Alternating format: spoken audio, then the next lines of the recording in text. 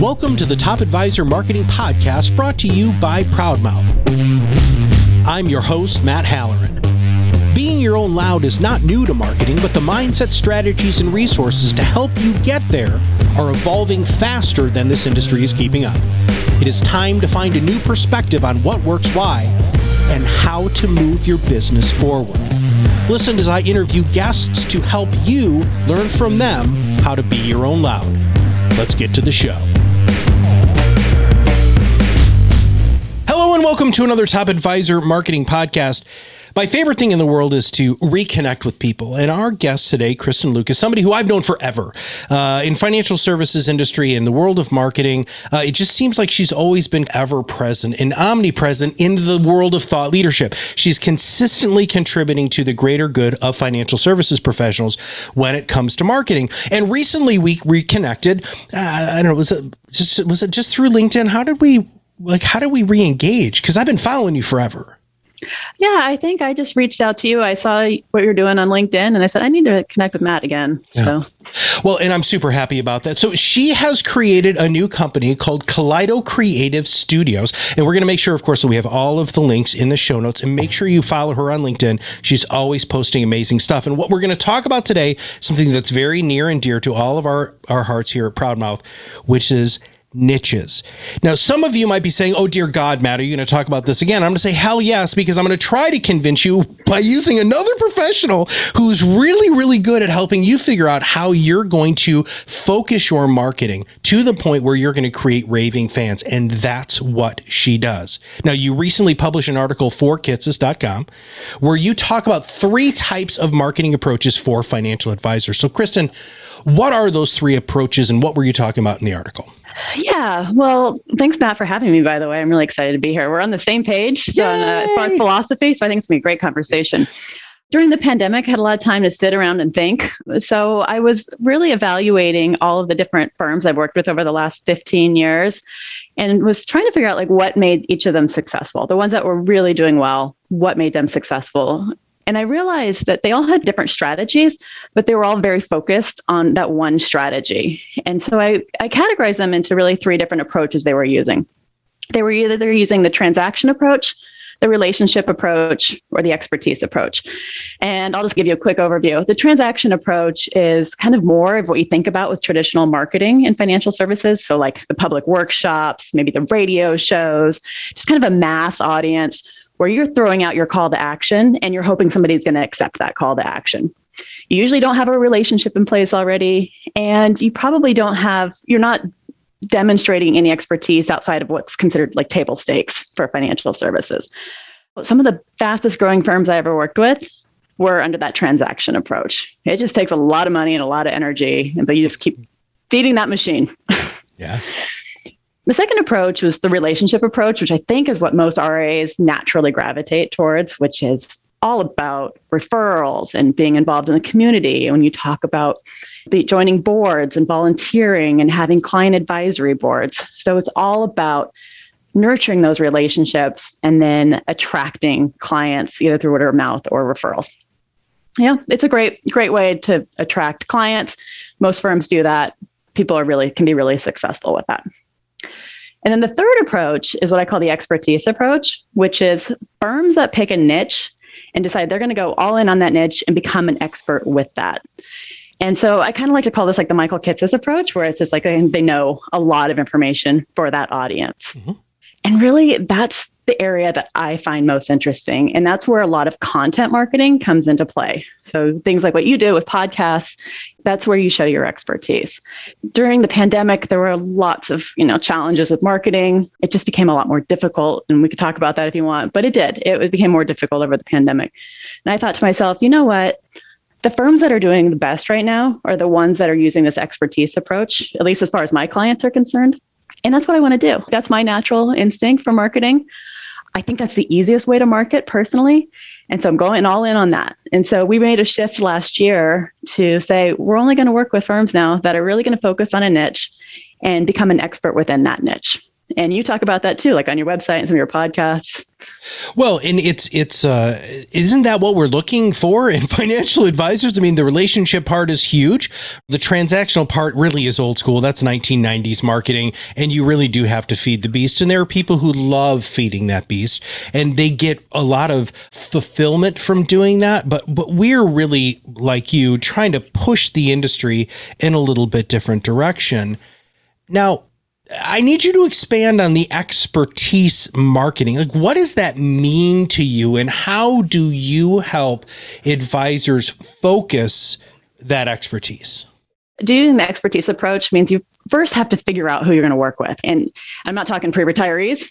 It needs to be a little bit more specialized than that. Or women. That's my favorite. Women is my niche. Really, 51% of the population is that's the antithesis. That's the majority. All right. Sorry, continue. Yeah. Go ahead. No, you're right. I mean, you can't be an expert in all things to all people. When people are like, well, I'm an expert in retirement planning. Well, not really. Like, maybe you're an expert in retirement planning for Verizon employees. There you go. There's an expertise, because that requires some sort of knowledge outside of what every other financial advisor knows. Really, that's where the beginning is. You got to pick a niche. And that's really hard for people. They're really afraid of that. And then what you do is you really start thinking about what message is going to resonate with them. And when I work with people to pick a niche, I always say, like, the best niche is one where they all have the same problem, right? Mm-hmm. So the problem with women is they don't all have the same problem, you know? No. All business owners don't have the same problem. Some of them are startups. Some of them are just trying to figure out what to do with all their cash. And some of them are trying to sell their business. Yeah. This is a really hard thing for people to kind of get their head around, but they need to figure out. To me, a niche is like they have the same problem. If you can figure that out, then you're on a good niche. And then you message to that, right? You got to say, okay, this is what I do. I help these people. Let's just go with business owners. That's a popular one. Mm-hmm. I help business owners, prepare for their personal finances and increase the value in their business so that they can sell and maintain their lifestyle, that kind of thing. So you got to really message that. And then you create content all around that. So if you want to be an expert, you got to create content. You said something a little earlier that I need to circle back to, Kristen, which is the fear. What are the objections that you're hearing from financial services professionals when you talk about niches specifically? Why are they afraid to do it? I think the first fear that they have is that there's not going to be enough people for them to be able to market to. When you niche, your pool gets smaller and they feel like that scarcity, they're not going to have enough clients. So that's one of them. Another fear is that they're going to put all their energy and effort into this other niche, and maybe it'll alienate their existing clients and those clients will leave. That's a real concern for them. Or they're worried they're not going to be able to pick up other business that's, be profitable for whatever reason they think that, and they're going to turn away business. And that's fine. Those are all legitimate concerns. I find that doesn't happen though. Yeah, I agree. When you pick a niche, it gives you direction and focus and a path to, your marketing. It's a very legitimate concern. Anytime you make a big decision like that, there's going to be fear behind it. Sure. But I don't know anyone who's ever done a niche that said, oh, that was a bad decision. Oh my gosh, I so agree with you on that. Everybody who we've worked with, who we've helped over time, narrow, have said, oh my God, this is the greatest gift I've ever given to myself. And the second one of the counterpoints that you said there, which is, I'm afraid I'm going to alienate existing clients or existing relationships. I have never heard that happens. In fact, we hear the opposite, that their existing clients say, well, oh my God, well now, no, I know exactly who to refer to you. Mm-hmm. Because before I was like, you kind of work with everybody and everybody, I don't know. But when you have that focus, that's so absolutely fantastic. That's right. Absolutely. And I mean, to be honest, your clients don't go to your website and see what your messaging is anyway. If they go, they're going to the client login and that's it. I know that. I look at analytics all the time. That's all they're looking at. So They're not paying that much attention to what you're doing. And you're not going to message to them for what you would message to your new niche anyway. You're going to keep them off of that communication. I was just talking to one of our existing clients today. We were talking about launching another podcast for him, and he works in the fintech space. I'm sorry, the tech startup space, not fintech, tech startup space. And he said to me, I said, well, how are things going? And he said, dude, I can't, I have to hire 2 associate wealth advisors. And I was like, okay, good, right? Great. He's like, Matt, COVID changed the pool. So, Kristen, you just talked about that, right? That people are concerned that their pool is going to shrink. And he said that's the opposite of what's happened when I focused, was I just realized how many more people needed my help. And then you look at, it's not the law of large numbers anymore, right? I want everybody to just throw that out of your brain. It's not the 10,101 or whatever 10, whatever the old rule of tens used to be. There are more than enough people. And if you think about it, and if you are trying to do great work for the right people, you don't need 900 clients, you need 90. So let's talk about that a little bit. Part of your process, which I absolutely love, and I'm so glad you're doing this because it's such a wonderful opportunity for advisors, one, to see that there's a process to arrive at the niche, and that you also have systems and processes in place to help them figure out their talking points and all of that sort of stuff. Let's talk about the steps, right? Our clients, our listeners love it when people like you say, well, step one is this, right? So talk about where do they even begin, Kristen? How do we, once they finally give up and say, okay, you guys are right. You know, you're 350 episodes into this freaking podcast. Finally, you brought somebody on that resonates with me. I finally believe you guys now, Matt. Kristen is the right person to share this message. Where do they begin? Yeah. Well, first, I want to say that you don't have to go all in on a niche. In fact, I wouldn't even really recommend it in the beginning. You got to test it out and see if it's going to resonate, if you're going to be successful with it. So you kind of do it as like a side gig or a side project. Still, all your focus is going to go there, but you don't have to change your whole website saying I'm working with business owners or women, widowed women. I'm not going to say women. Yeah. You know, try it out. Like, don't put all of your eggs in one basket quite yet. I mean, we'll get there because that's what you want to do. Let's put that fear to ease as well. First thing, obviously, you have to pick a niche. You got to do some soul searching. I always say, you know, you want to think about what you're passionate about. What is your natural aptitude? So do you have experience in certain areas that maybe other people don't have? I was talking to a guy earlier this week, and he used to be an executive before he became a financial advisor. He used to be an executive where he was sent overseas a lot. And I said, well, have you thought about working with expat executives? Like there are a few firms that do that, but that's a really great opportunity. What is your past experience, or what is it that you're naturally good at that you could look into for a niche? And then also what's profitable. You don't, let's be honest. I don't think that working with 20 somethings is generally very profitable. There's this argument for subscription model and all of that, but you want to find someone who's profitable. So really it's the intersection between your passion, your aptitude, and what's profitable. Some people recommend that you go and look at your client base and examine that. I don't know. I don't think that necessarily always awakens what the right niche is for you. Maybe you have a couple that you can glean some interest or get some insight from, but maybe it's a whole different direction, and that's okay. I like that you use the word awaken, right? I mean, so that's how this process should be. This should stir something in your soul, because first off, that niche is going to feel it, right? When you're talking to them like the expat advisor, right? Oh my gosh, one, they already know the language. They know their biggest pain points. They probably even know the companies and stuff that those people are working for. That's such a wonderful entry point into really focusing down, and then finding out that you know, how many of those do you really need to make your marketing effort successful? How do you answer that, Kristen? So when somebody says, okay, well, I'm going to go part in on this is where I'm going to start. How do you help them realize success, measure success, and really maybe want to take it to the next level of focusing even more? Yeah. Well, the first thing is I make sure that this is going to be a viable market. And so I actually read this book. I think it's called The Business of Expertise, and I don't remember who wrote it, but he was more of a business to business. The advice was business to business, but he had a really good point. Like, you need to find a niche with somewhere between like 2,000 and 10,000 people. Like, you can find that niche, like you can get into it and you can be known pretty well. You know, it doesn't take that much. When you have too big of a market, then people just don't know who you are. That's part of the challenge. How do they figure out success? Well, one of the things that we do is we take them through the process of messaging and just putting something together, putting a landing page together, putting just like a 2-page brochure, and just start getting it out there and talking to people first. You know, it doesn't take very much just to get started. So once you have your landing page, maybe a little, 2-page brochure, you go out and talk to people that are in that niche. It's really that simple. And I think there's this fear around like, I don't want to put myself out there. I just want to put myself on social media and say, this is what I'm doing, and people will flood in. No, it's not how it works. So I have a client who's going through our process right now, and they did that, and they talked to their existing clients about what they're working on, and they're switching their niche to family legacy planning. Ooh. And yeah, so they're talking to their clients, and they're like, well, that's not right for me, but it's perfect for my parents. And so they're getting all this feedback, like, oh, I want you to work with my parents on this because they're, in their 80s now or 90s, and they don't have a good plan for all of us. They're getting that kind of feedback, and it just really is energizing them. They're like, we're on the right path. This is exciting for us. They found this niche because they also did family legacy planning for their own family.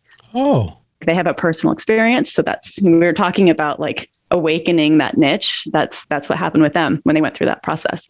When you talk to people, I think you can get feedback fairly quickly if you're onto something or not. And if you're not, great, start over. Right. You haven't put too much energy and effort into it yet.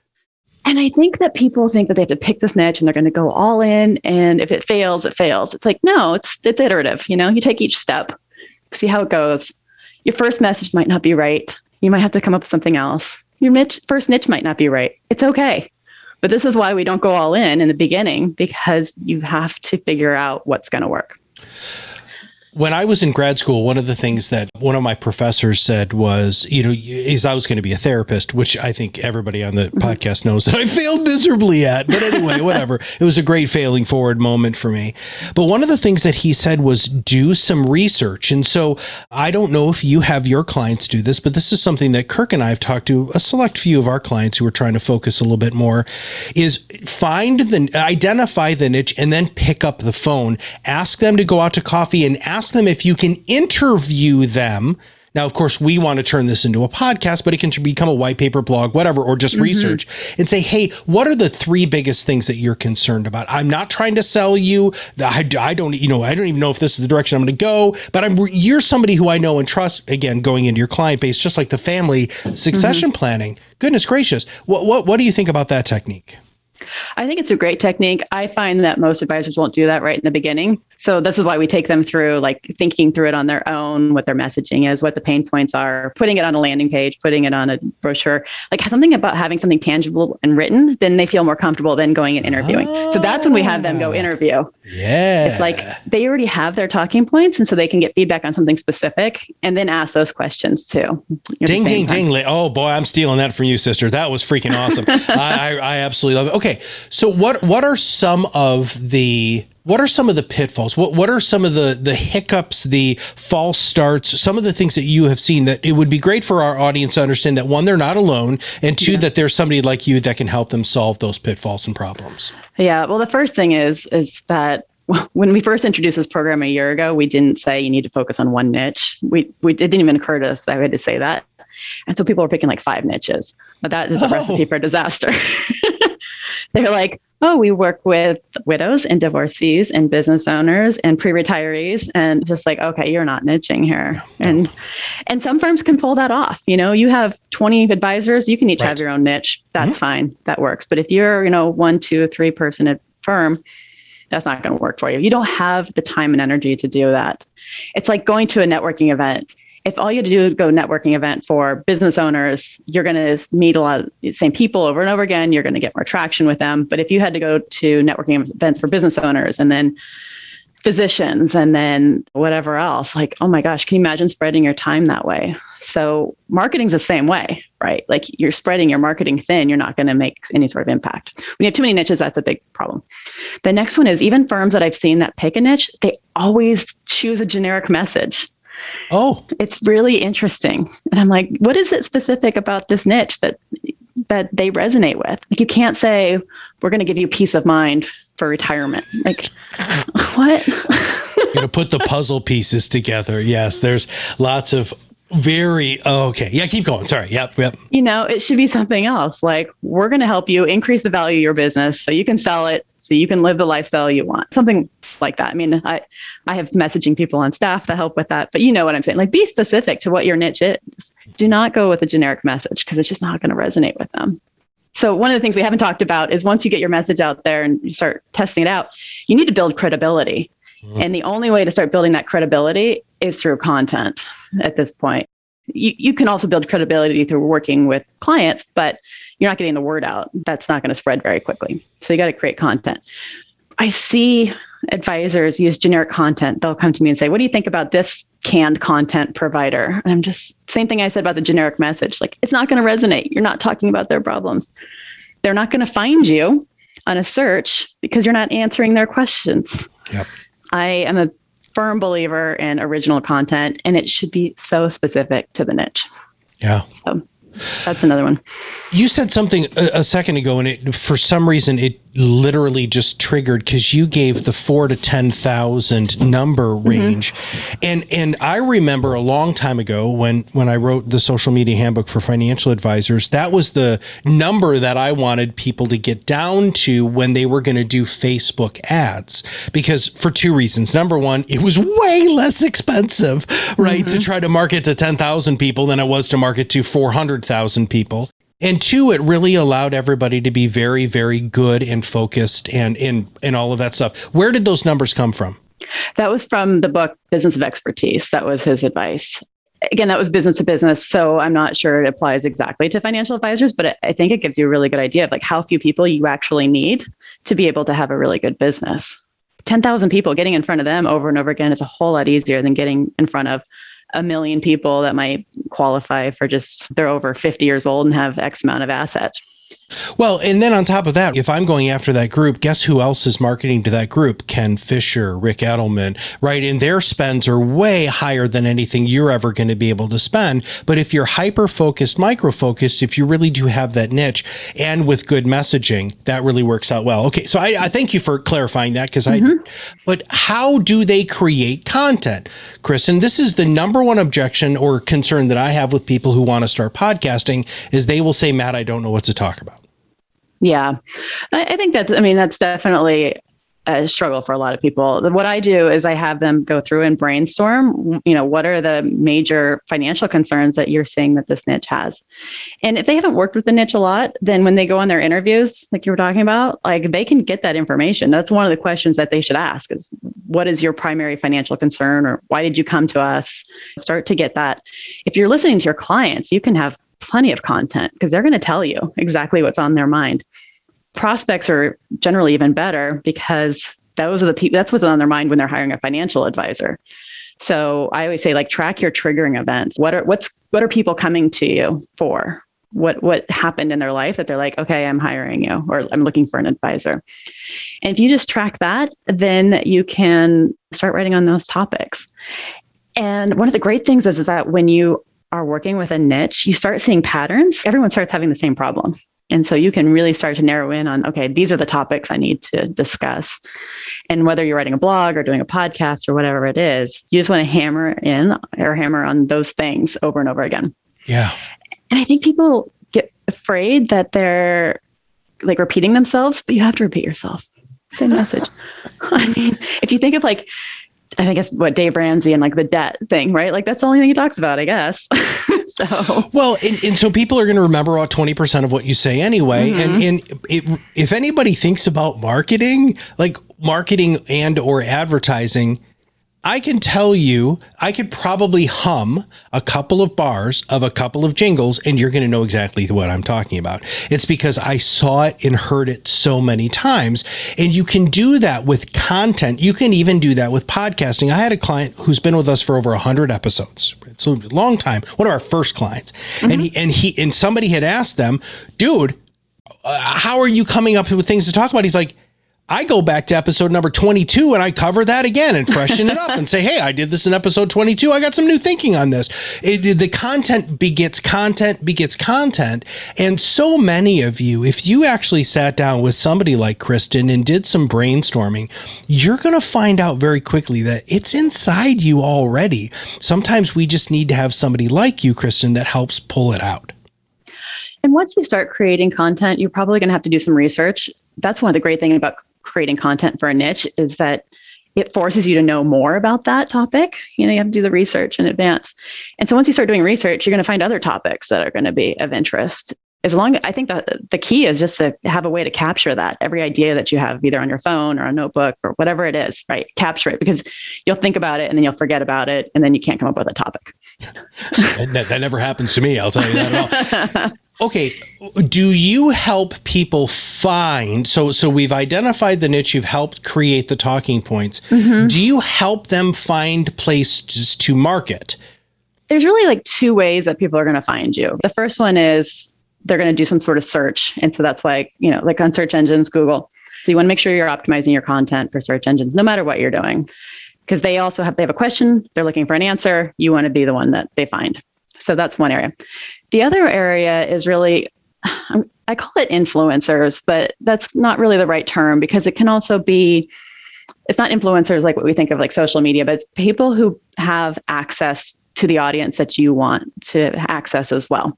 When you're just starting out, you need to really utilize that. I think people have this idea that they're going to be able to go on social media and start building their audience from scratch. And that's really hard. I mean, you can use ads, it's expensive, and it's really not all that effective, because social media is just, people are scrolling and scrolling. It's not very intentional. People are not using it in an intentional way.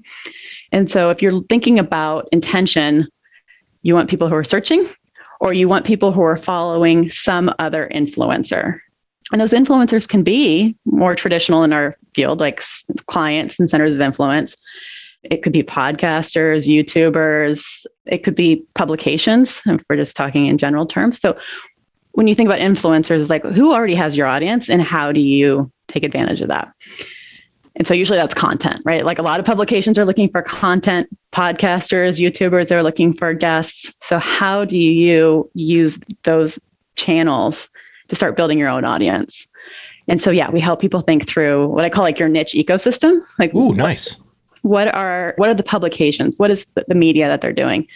Who are they listening to? What events are they going to? And then just online channels. And then start to get into that. I think one of the biggest mistakes people make is like, I'm going to do this. I'm going to do Facebook ads, and then it'll be great. And that's just, it's a slow, expensive way to do it. Yeah. And it can be brutally expensive and not very reinforcing. I have a friend of mine here in town, and we were talking about him niching out. And one of the things that he ended up doing was he found the association. So surprisingly enough, just about every niche that you can think of, everybody, there's a group of them somewhere, whether it's a Facebook group or it's a lobbying organization or it's a networking organization. And if you can wiggle your way into those organizations by showing up to their meetings and doing some of that stuff. I have a friend of mine who focuses on realtors. A lot of advisors like, man, I'm not doing that. It's feast or famine or whatever. Well, I don't know if anybody's been paying attention, but they're rolling in dough right now. And if you didn't talk to them before this bubble, and you kid, and now they're going to think you're opportunists, not trying to help. And so this advisor got into the Southwest Michigan Realtor Association, and he is now the person. It's the person, right? Yep. Well, you're the one who works with realtors. I'm the one who works with realtors. I know what you experience, and it goes all the way back to everything that you've set up until this point. They know exactly what their pain points are. They know they have their communication set. Their talking points are there. Their content is surrounding it. Hey, here's a white paper. Here's my blog. Here, listen to my podcast. You just go to my website. I've got a checklist of all of the things that realtors are concerned about because they don't think they can ever retire, that they're going to be dying in an open house on a Sunday. Yeah. Yep. That's right. And I actually have an advisor who's working with real estate agents too, but he's just starting. So he might have a little bit of struggle, I guess, based on what you're saying, because they are rolling in it now, but I think he's in it for the long haul. So he'll just wait for the cycle probably to pass. But you know this better than anybody is those ideal niche prospects smell that out. Because if you don't have all of the foundation that you help advisors build, then it is going to seem like you're a flash in the pan, right? Instead of putting in the work to solidifying your content, solidifying your niche, solidifying your talking points and communication. When you have that, it makes everything look a lot different, because then you don't look like a schmuck. You look like you're invested in that specific niche. Fair? Yeah, absolutely. And actually, when we're working with firms, we make them go through a whole quarter of creating content before they're really promoting it outside of just their basic network. You talked about this on one of your podcasts. I think it was in July, maybe. It's like sometimes you just create content just to put it out there for credibility purposes, right? Like just because create one piece and then just start promoting it, like that's not necessarily going to do you any good. So we like to build a foundation of saying, okay, you need to have like at least 6 pieces of content before you start trying to get into these in front of these influencers, because then you have something to show them. Otherwise they think you're just, they're going after us because we have money all of a sudden. I think a really good example of that is I have a client in Silicon Valley who had written a book about personal finance for tech professionals. And this last year or so, the IPOs have been insane. And so he's just sending his book to everyone, and he's getting real traction from that because he had already established this history of credibility of creating content. And I have to say, for a while, he wasn't getting much from it at all. And then all of a sudden, it was like the timing was perfect. And now I think he's had over 120 prospects so far this year. And he's just over 100 million. So, that's quite a bit for a firm of his size. Yeah. So I was just at the National Podcasting Conference. It's called Podcast Movement. Mm-hmm. There was another conference going on in Nashville, Tennessee, and it was really morbid, by the way. So these were for forensic scientists who work for police stations. Their breakouts were how to test blood for, and it was like, it was like, oh my God, it's yucky. But I'm sitting, and there were 400 people there. Could you imagine if a financial advisor would have positioned themselves, somebody who's so passionate about forensic, they love CSI and all of that stuff, which, by the way, they all did. That was not like a cliche. And, and you'd be able to talk and talk about that with such a level of passion that you would have had a captive audience of 400 people. Because there were booths there, Kristen. There were booths, and there were people who were doing breakouts and main stage talks. And I looked at the agenda, and there was nobody talking about anything that had to do with retirement, helping people focus on saving, debt reduction, anything like that. Because you know what? These people work a lot and they work crazy hours, and divorce is really high. Nobody talked about that stuff. Yeah, they should talk about burnout, and how to position yourself so that you can retire early or something like that, Yeah, it would be a great topic. I think what people need to do is get so into a niche that you are basically in that community now. So like when ask me or when I have to fill out a form, they're like, what industry are you in? I always put financial services, and I'm like, oh no, I think they're looking for marketing, right? That's what they're asking. But I don't consider myself a part of the marketing community. I consider myself a part of the financial services community, specifically the RIA community. Yeah. So that's where advisors need to be. This is not a campaign. You're becoming a part of that community. All right. Who do you work with? You just talked about that a little bit. So let's be a focus. So our listeners love to know if they would be a good candidate to work with you, because I know you can't work with everybody. Who are your ideal clients, Kristen? Yeah. So we work with registered investment advisors. Most of them are fee only, but we do work with the occasional hybrid firm. It really can range. So one thing is you have to be in business for at least a year. You have to have some sort of experience knowing who you like to work with and who you don't. But after that, it really can range from about 20 to 30 million in AUM and then up.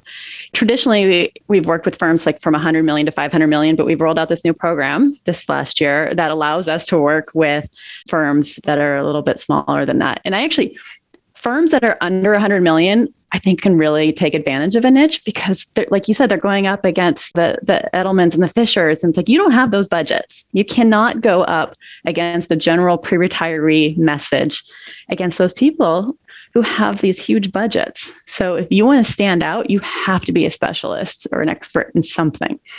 I'd say a lot of the firms that are coming to us now are kind of in that range, like 40, 50 million to 100 million.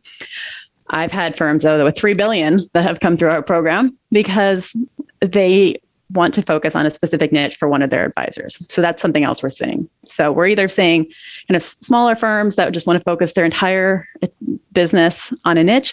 And then we're seeing firms that are larger that want to help one of their advisors focus on a niche. When you have a firm with that many advisors, you can do that. But I would say one advisor per niche, not one advisor for 2 niches. Right. You can have 2 advisors per niche, but not the other way around. So what you have a program. Let's talk about the program a little bit more, please. We have a modular program. So it goes quarter by quarter, and we take you through a different topic each quarter. So the first quarter is all about establishing your niche, getting your messaging together, the little brochure and the landing page. So you're out there and you're starting to talk to people, and we make you go out and talk to people and then report back to us so we can adjust what you're doing, start to get you prepared for the next piece, the next quarter, which is all about building credibility through content. Now, we start with people doing a blog.